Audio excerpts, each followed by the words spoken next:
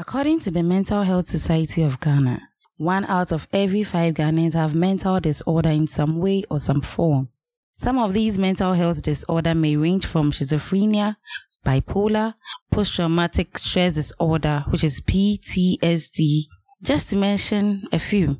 So to mark the Mental Health Awareness Month, which is celebrated in October every year, we speak to Ms. Isenam Dra, an advocate for the Mental Health Society of Ghana and a person who lives with bipolar disorder. In the first session of this discussion, Ms. Isenam speaks on what bipolar disorder is, some triggers that led to the discovery of the disorder, and we finally wrapped this episode off by going through life with what she calls her invisible suitcase. Please stay with us on this one as it promises to be very educative and so revealing. This is the 2-1 Show.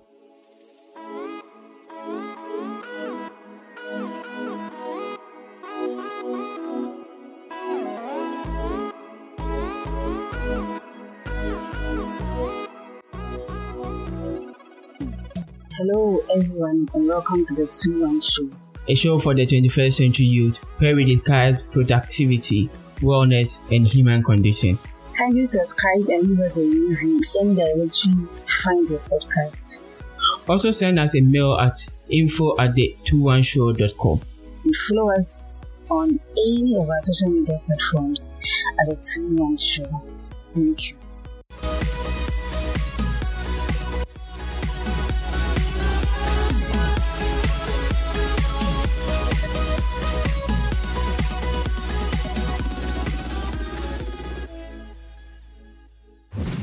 Hello, Essie. Hello, Teresa. Good evening and welcome to the 2-1 Show. Good evening. Thank you so much for this opportunity. I hope you can all hear me clearly. Yes, please. I can hear you very well. Can you give us a very brief introduction about yourself? Okay, so my name is Isenam Dra and I am 27 years old. I'm currently the project coordinator for Mental Health Society of Ghana, which is a non-profit organization into mental health advocacy.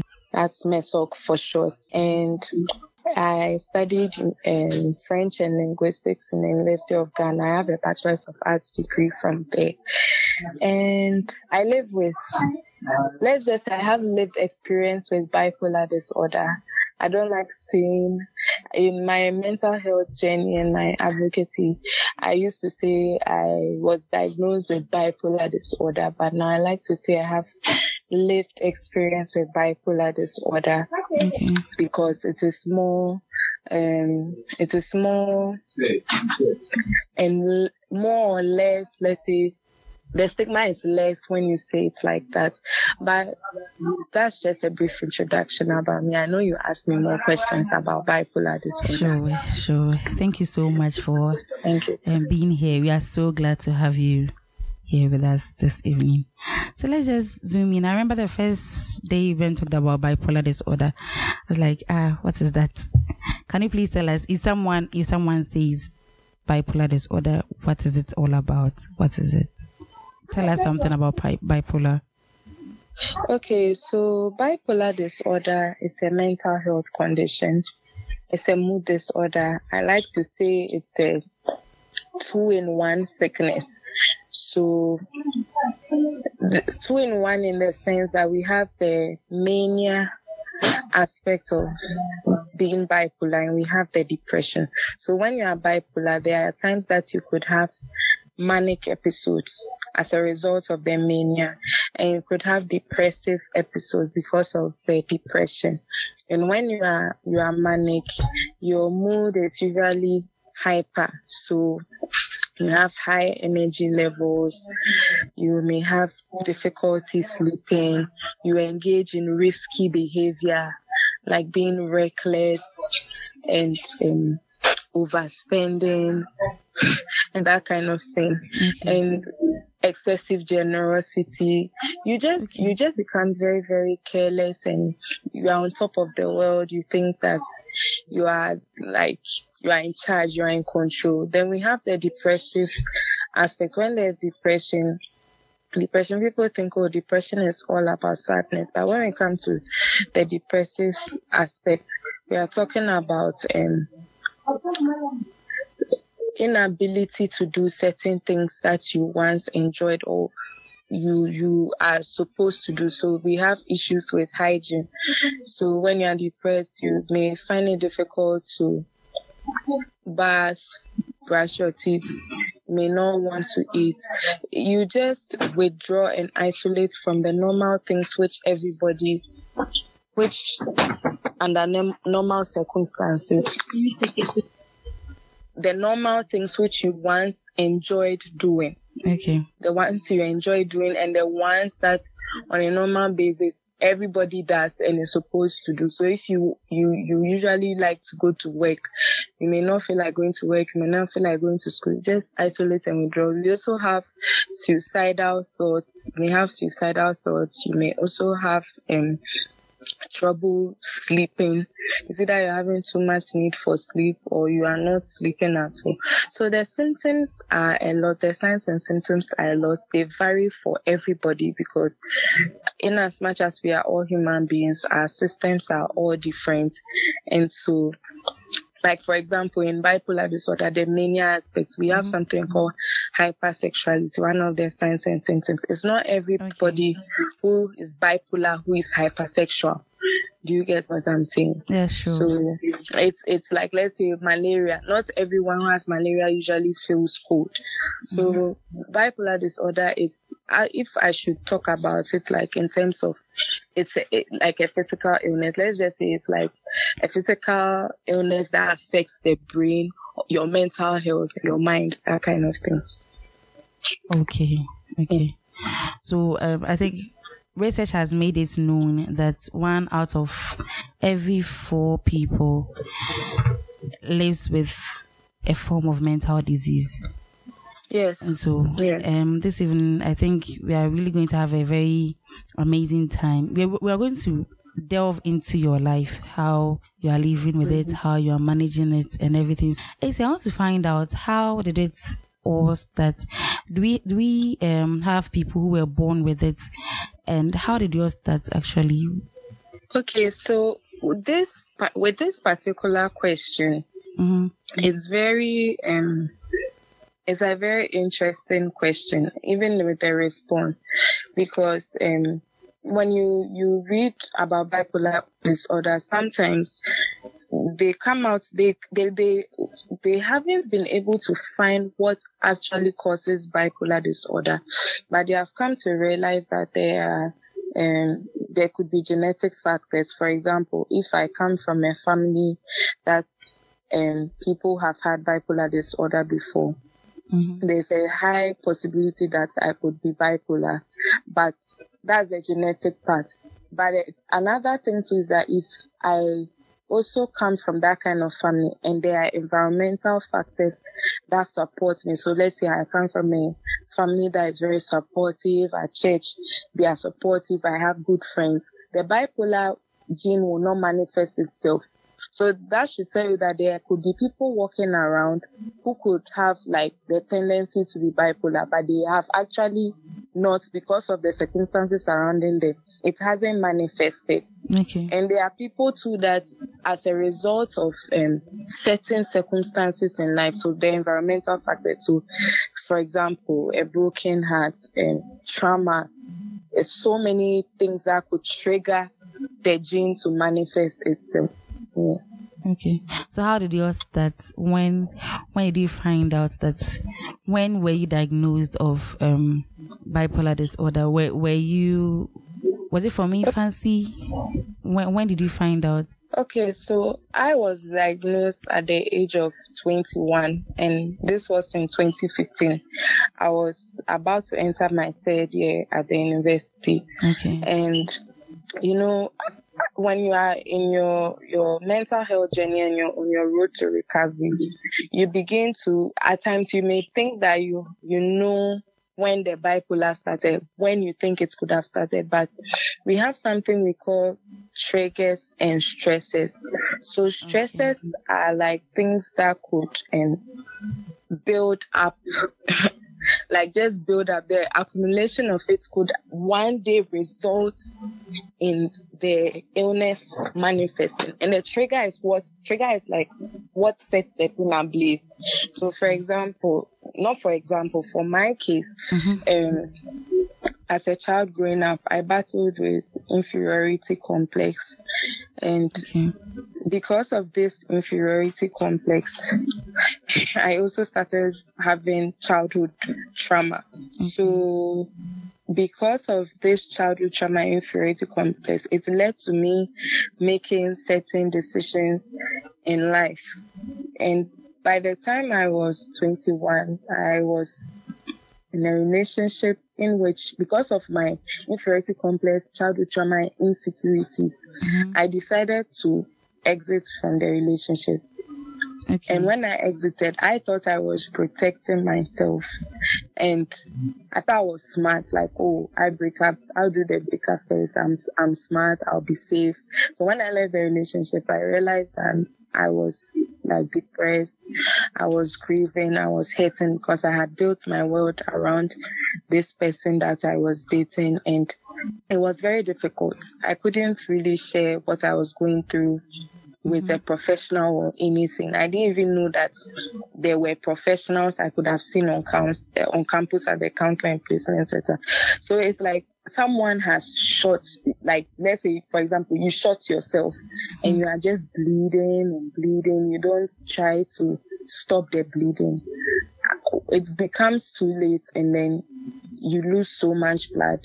You could just like pass out. So that's what happened to me. So by the time the semester was done and I had come home, I was fully blown depressed, and it started making me have hallucinations. So the first psychiatrist I even saw thought I had schizophrenia, and he thought this because at the time I was hearing voices. I was in a lot of fear. There were three things like I was always hearing and afraid of, like fear of not graduating, fear of dying, and then fear of going mad. So the psychiatrist put me on medication, and it was very difficult for me to accept that, oh, okay, now I have been diagnosed with a lifelong mental illness and I'll need to take medication for the rest of my life to be able to be as equal to my friends as I want to. And it was painful because I was like, God, like, why could you have allowed this to happen to me? All my friends are living their lives and me, I'm here taking medication. If I want to be as okay as I wanted to be, it was very difficult. That it sounded like and felt like a death sentence. Okay. Very, very much like a death sentence. And I didn't even know at the time, there were people out there with mental health conditions. I didn't know that about celebrities, like even the owner of CNN, Ted Turner.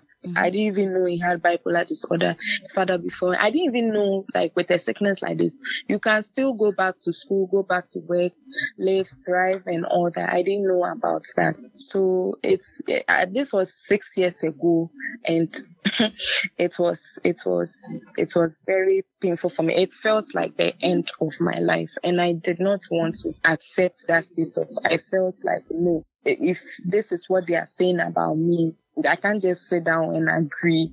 I felt like maybe even the doctor was just saying something to make money. It can't be true that. And there's this stigma in Ghana, in Africa, when you have a mental health condition, it's like, oh, this thing, it could be someone who is doing you or is spiritual or something. So I could fight this. Like, I didn't need drugs to fight it. And so for 1 year, I refused to take the medication. Okay. And after the 1 year, by that time I was ending my third year, I had a series of episodes. We call it when the sickness comes back and it comes back harder. We call it a relapse. So I had several relapses, which caused me to have my relationships with people affected. So I started insulting some of my friends. Relationships then started getting broken. I wasn't going for lectures. I was spending my money at the time. My priority was to redecorate my room. So I neglected my studies, and because of that I failed 3 courses. And it meant I had to resit those 3 courses when I came back from my year abroad. All because bipolar disorder, like all other mental health conditions, can affect your sense of judgment and thought pattern. So what I needed to do, I wasn't doing them. And I was just like messed up. I felt like worthless. I didn't know who to, like, I had doctors and everything, but I knew that when I go back to them, they'll just tell me, now take your medicine, you'll be fine. It's like malaria medicine. If you don't take it, you will get worse. If you don't take it well, the sickness will come back and come back harder. So I just wanted, I was just like in the middle, like I just didn't want to accept what doctors were saying. If I understand what you're saying very well, it means we could have people living with bipolar and they could be living with that for years, even from maybe infancy. So let's say like 30, 40 years. Yes. Until there are some triggers. Yes. So it's like I was telling you, if let's say somebody is born with, let's say, a bipolar gene in their system, like the way people are born with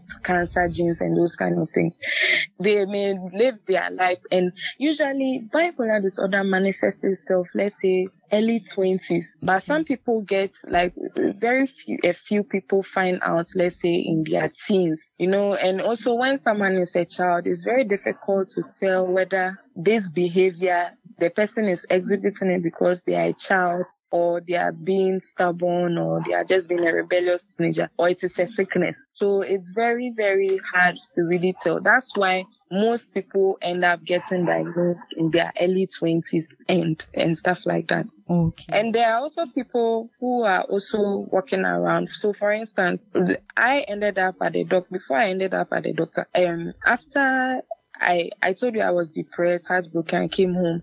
That vacation, we went to some number of churches, we prayed, I felt better. But it was like I needed a lasting solution. It's not like church wasn't a lasting solution, but something that will really, really get me back on track. And so I ended up finding, my parents ended up finding a psychologist in our area, and she was the one who said, look, you don't have, even at my first diagnosis was schizophrenia, because they thought the doctor felt I was hearing voices, so I'm schizophrenic, so I'm not bipolar. But she said, look, looking at your symptoms, I think you have bipolar disorder. So sometimes it even takes years for the doctor to know the particular diagnosis, because some of the signs and symptoms of the illness, they are similar, and we keep changing, Okay. If today I'm depressed and I go and sit in front of my psychologist, and next time I go, I have another attitude, they'll just have to keep observing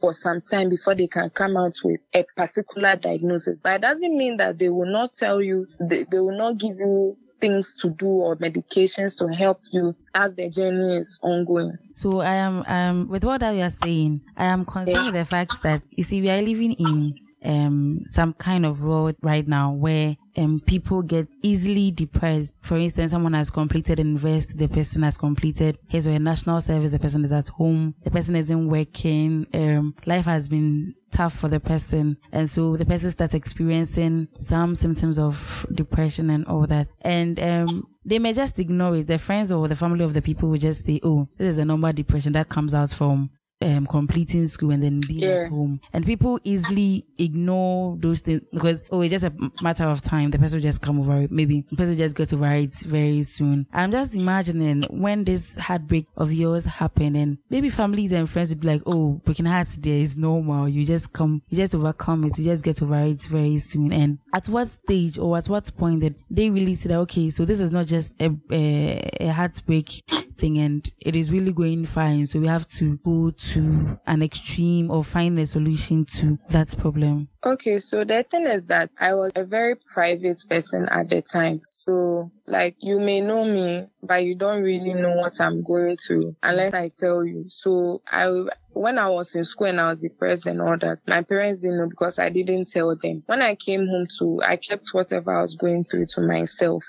But they just realized that my behavior was very odd, like me wanting to stay in bed all day, me not wanting to bath, me hearing their voices, being afraid. There were times that I would even say I want to go out naked, you see, and these were some of the things that were frightening because they knew that's not how I am. So, and you should also like look at duration. I always say that duration is very important. You know, everybody goes through stuff.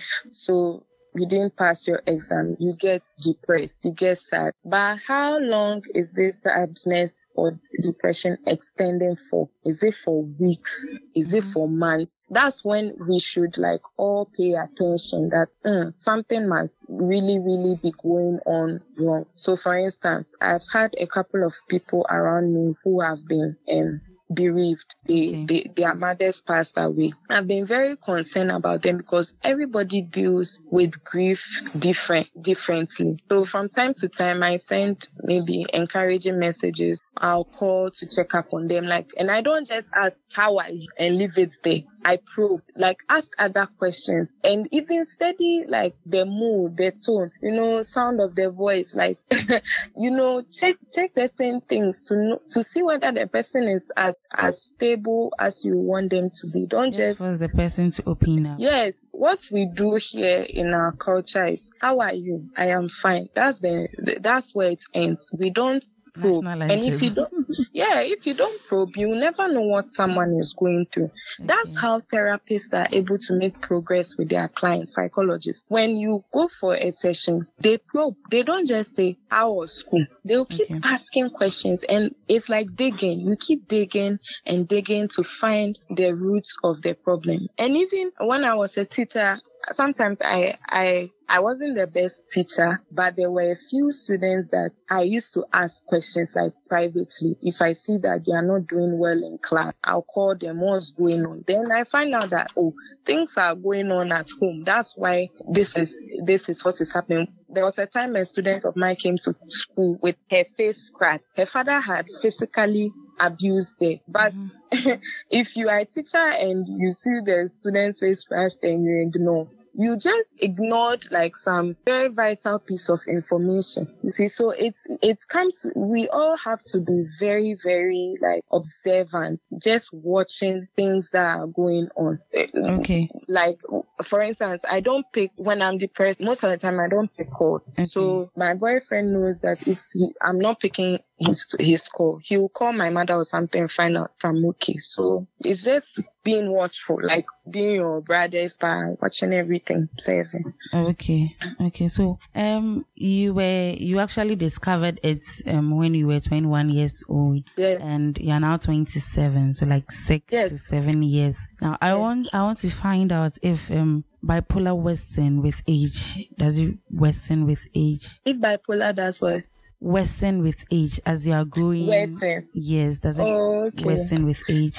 No, bipolar disorder doesn't worsen with age. It rather worsens when you don't stick to your treatment. You don't take your medications. You don't do what your psychologist tells you to do. You don't observe your triggers and your stresses. You don't do self-care. It's if you, as an individual, you have to examine yourself all the time. People always ask me what's my secret? What's my secret? Because I have other friends who are bipolar. We are all taking our medicine, but they see that I am thriving differently. And my biggest secret is God. All the things that I mentioned previously, they are good, but my faith and all this makes everything on another level. So for instance, my medication, before I take it, I always say I change this medicine to the blood of Jesus. Before I go and see my doctors, I pray before I go that God will give them the wisdom to counsel me in a way that would help me.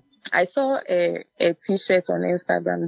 They wrote, I have Jesus and I see a therapist too. It's okay to have Jesus. No, it's rather, it's okay to have Jesus and see a therapist too. You see, it's having balance, combining the two. So it doesn't worsen with age. Even it's like the more you combine all these things, self-care, taking your medication, having faith, being positive, doing confessions, doing daily confessions. Some people call it affirmations, exercising, eating well. You realize that after some years, you even have fewer episodes. Do you get it? So, for instance, for the past 2 years, I didn't have frequent episodes. This year has been a very turbulent and challenging year for me because I've had a lot of things on my plate and things hitting me from different sides. So, it's been challenging for me. So I have had to re-strategize how I do my things and how I perceive things. If I need help, I ask for help. So it doesn't worsen according to it. It's rather worsens based on what the individual is doing or not doing. Okay. Essie, with all these that you said, okay, I want to find out if you can actually prevent bipolar disorder. Can you prevent that? Yes. Is there a way of preventing?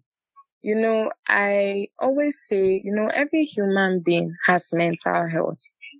Every human being has mental health. Just like the way we have a physical body, we have physical health, which means that sicknesses can attack us from time to time. We have malaria, a flu or something. So that's how, because we have a brain, we all have mental health. So our mental health is like a sheet of paper. If you take like an A4 sheet of paper, when you worry, you are anxious, you overstress yourself out. All these things is like crumpling that sheet of paper. Then at the end of the day, a doctor may tell you, a psychiatrist may tell you, look, this your paper, we need medication to make the paper look as good as new. Mm-hmm. Yeah. So we may need these medications to make this paper as good as new. So the point that I'm trying to make is that bipolar disorder, if I look back in time when I was 21, if I hadn't stressed myself out by being worried, anxious, I wouldn't have gotten to this level, because our mental health is like a mug. Like, a drink mug that we drink tea in. If it breaks, it shatters. The medications are what you need to just make things better for you. So at the end of the day, I think that it is preventable right from childhood. Look, if I had been told that, if I had maybe been seeing a therapist from childhood, I don't think I would be bipolar today. You get it? Okay. So it is preventable. Mental health conditions, I personally think it is preventable if you choose to not be negative, you choose to be positive all the time, you choose not to be. So it's like a decision, choosing not to be worried, choosing not to be anxious. If you know you are dealing with something, you don't wait till it gets very bad before you open up and talk to people. So many people complete suicide, not because they are weak. That's why we have every September, we call that month World Suicide Prevention Day. Because it can be prevented.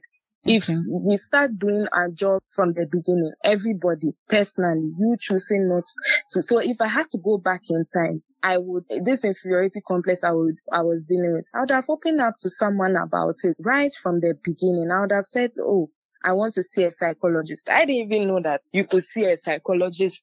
If I used to think that you only see psychologists when you have a problem. You can see them when you don't even have a problem, but you just talk about life in general. It's therapeutic. Doing certain things is a form of de-stressing.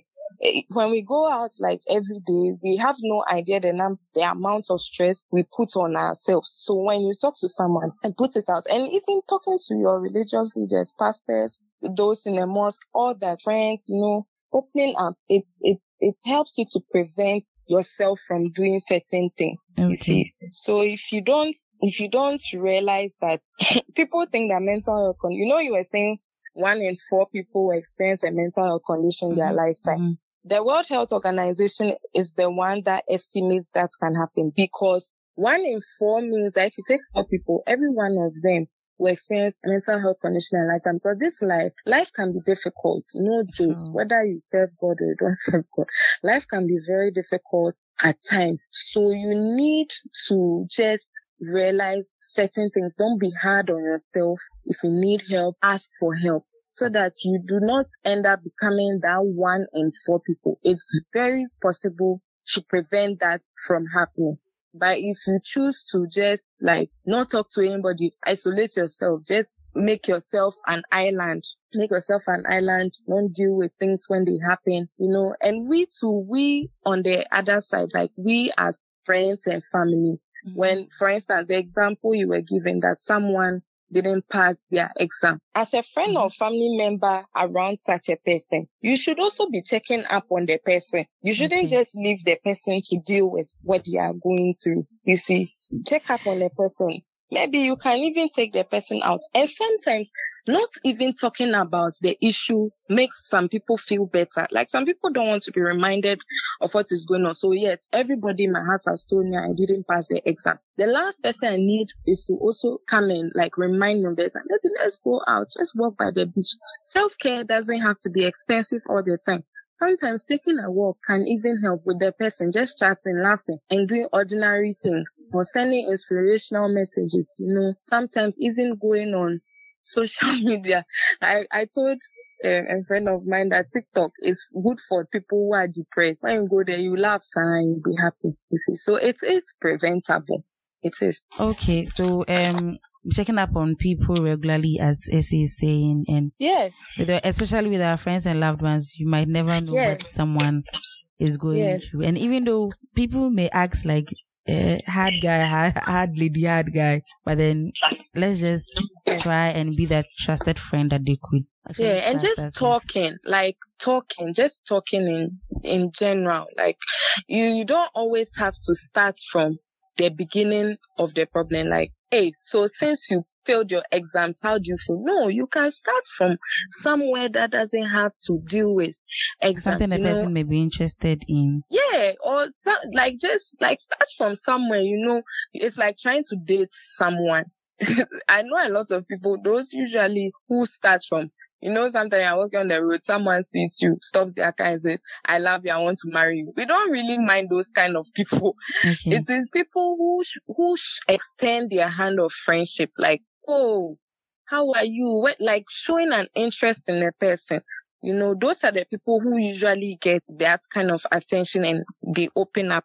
And I'm also want to also talk about childhood. Look, as a child, I had people talk to me, but I was dealing with a lot of things that nobody knew about. You see, my little mind was processing a lot of things. Nobody ever told me I was ugly. Nobody ever told me I was fat, all these kind of things that I was dealing with a lot. Just this Saturday, I went for an event and, 2 people who, I don't know whether it was out of love or what, but they told me that, hey, you have gained weight too. Look, I came home, and I processed it. Hey, they said I've gained weight too.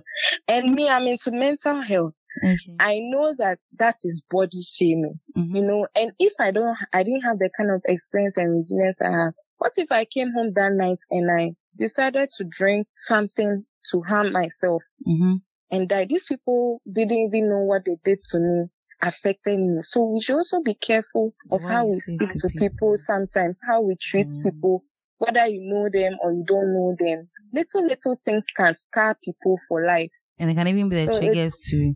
Yeah, it can trigger someone to, that's what I'm saying. When I was a teacher, I really wish I had done things a little more differently, because you have the opportunity to touch lives and you never know whether what you are doing will trigger an illness in the person. And mental health conditions are not like malaria, that if someone is having malaria, the person will be running a temperature or something.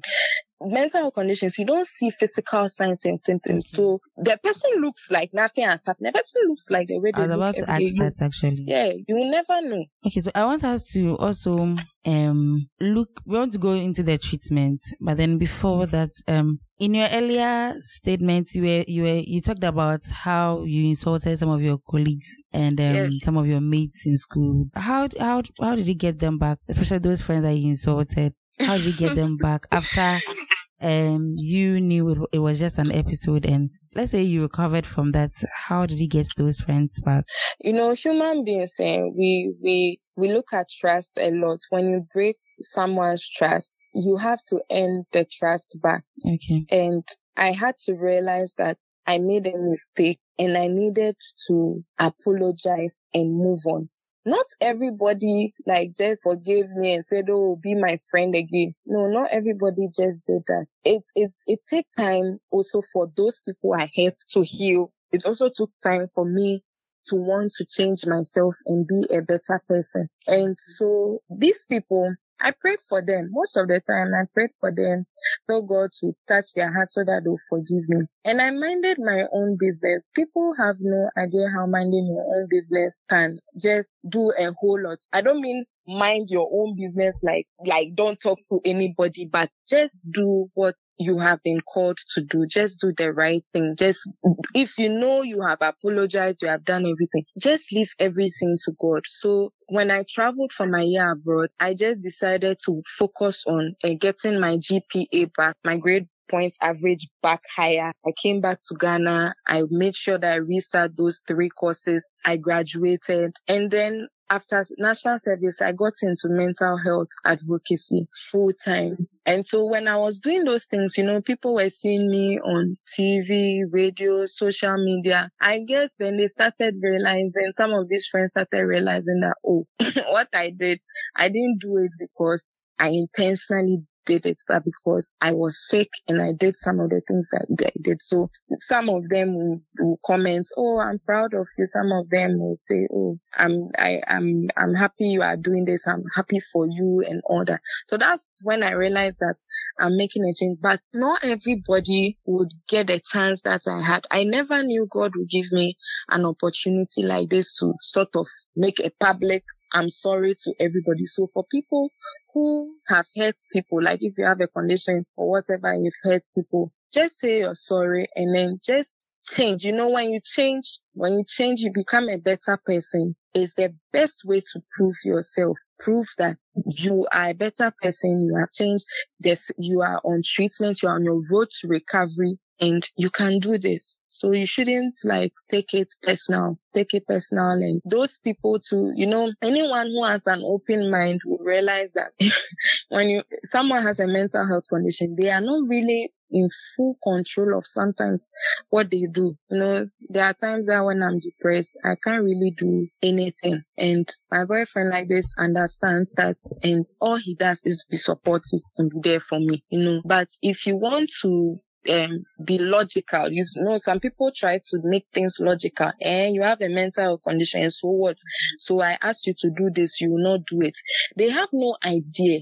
Being depressed is like being in a hole. It can take you weeks and months for you to get out of that hole. But people don't understand it there, you see. Okay. So that's how it is. Okay, so we'll be rounding up very soon. We have a couple of questions here, okay.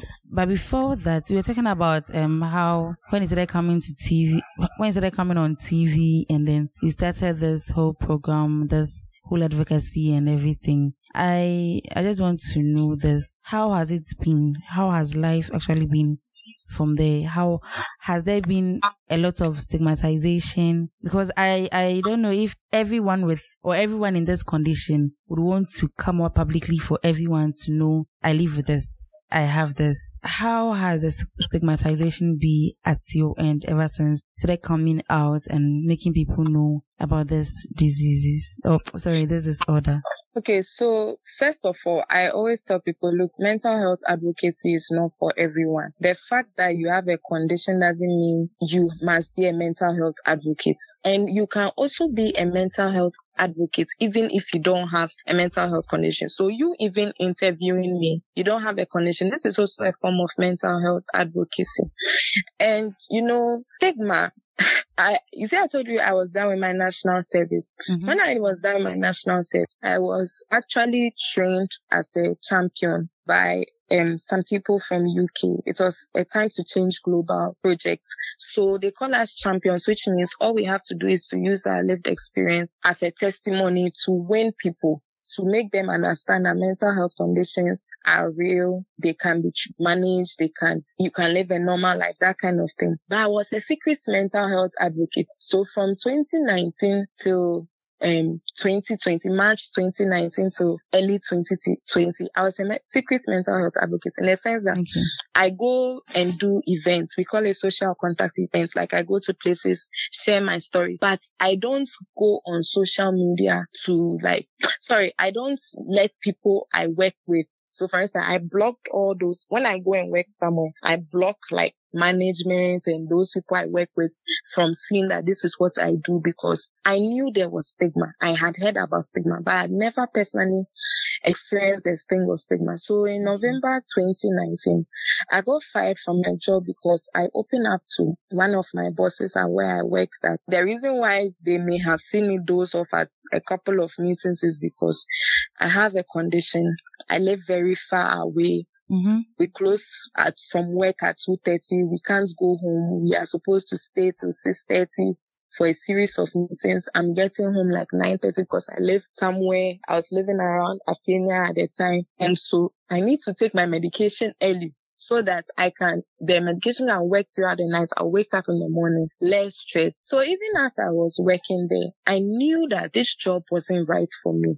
Okay. It was killing me. And that's when I decided, look, since the boss is asking me, why am I dozing off? I told them within 24 hours. Yeah, she told all the members of management. So I was called for a meeting and they said, oh, what's going on? What did I tell one of my bosses? I told her, this is my story. I take medication. I've been managing this condition for about 4 years at the time, but it's like I wasn't good for their brand. And they were also, I was thinking that because I had been doing mental health advocacy, everybody would laugh and accept me for what I am doing, who I am. I didn't think it was a big deal at the time. So when they fired me, when COVID started last year in March, I was like, wow, I'm unemployed. I've been unemployed for some time now. Why don't I start my YouTube channel? I'd always wanted a place where I can talk about mental health, share my story, be myself. And I started my YouTube channel and I started getting speaking engagements from all over the world. I started doing virtual events with the Time to Change program because we couldn't go for physical events anymore. So that's when I became extra confident and I wasn't afraid to be stigmatized anymore or discriminated. But it doesn't mean that stigma isn't around. There are lots of times that when I'm doing certain things, I always, because of what happened to me at my previous workplace, I always bear it in mind that, look, the fact that you're an advocate to come on TV doesn't mean that people will always laugh and accept you because of it. So, and I also try not to, that's why I was telling you I have lived experience. I don't like saying I was diagnosed because it comes with some we have something called self-stigma. So it's like you yourself, nobody has stigmatized you yet, but you are stigmatizing against your own self. So I try to live a very normal life. I don't even remember that I have a condition. I don't think about it. I just take my medication, act like everybody else. I don't really, apart from the work I have to do in mental health advocacy, I don't even think about the stigma. And look, I'm telling you, stigma, if I didn't have the kind of support around me at the time I was stigmatized, I could have broken down because it shattered me. I had never sat down in front of a group of people and felt like a sword was driven right through my heart. And even after I got fired, it took a while before I got paid. It came with some sort of anxiety, stress, trauma. You keep calling the organization. They will not give you feedback. It was drama. So I have a friend in another organization, and he was saying he doesn't want to come on my YouTube because of where he's working. I was like, that's okay. Like, I don't even want you to go through that trouble, because Ghana, we've made some progress in mental health advocacy, but we have not come to the level where it's like abroad where you can go and tell your boss you have a condition. No, not yet. Mm-hmm. So I understand if you don't want to come out publicly. And I have also, as a young mental health advocate, I have also learned from my mistakes. We keep learning as you go on. And I was trained. So I didn't just come out, boom, like I'm doing mental health advocacy. I was trained and informed about stigma. I remember they told me in my training that nobody should be made to feel worthless or isolated because of a mental health condition. So when they fired me, I kept remembering that. And I remember I did a video where I said rejection doesn't mean you are not good enough. It means the other person failed to notice what you have to offer. So when I got fired, those things played in my mind. But if I didn't have all this kind of training and support, it wouldn't have been easy for me. So before anyone wants to come out publicly, it's good, it's wonderful, it's nice to have a face behind these things. We want more people to become advocates, but you should really think about it twice. Because I had people telling like my father that, oh, if I'm doing this mental health advocacy, I might not get married, I might not get a job. But you see, it was a calling. I had to make my own decision and go with it. And thankfully, through all that hard work, I got a job with Mental Health Society of Ghana in December last year, and God favor. So it's worth it being an advocate, because after some time, it feels liberating, it's therapeutic, it boosts your confidence, and you look back and you'll be surprised at how far you come. It's worth it, and it pays too. So anyone wants to give it, I'm just letting them know the pros and cons about this whole mental health advocates thing. That is all for this episode. Kindly subscribe to our podcast if you haven't already. Leave us a review on any Apple device or the Apple Podcast website. A link will be shared in the show notes. You can follow The 2-1 Show on any social media, Facebook, Instagram, and Twitter at The 2-1 Show. If you've got anything to share with us, future topics, conundrum or question, productivity tip, kindly send all of that an audio file MP3 format to the2-1show2020@gmail.com or info@the2-1show.com. Once again, we want to say a special thank you to our cherished listener for spending time with us. We hope to catch you in future episodes.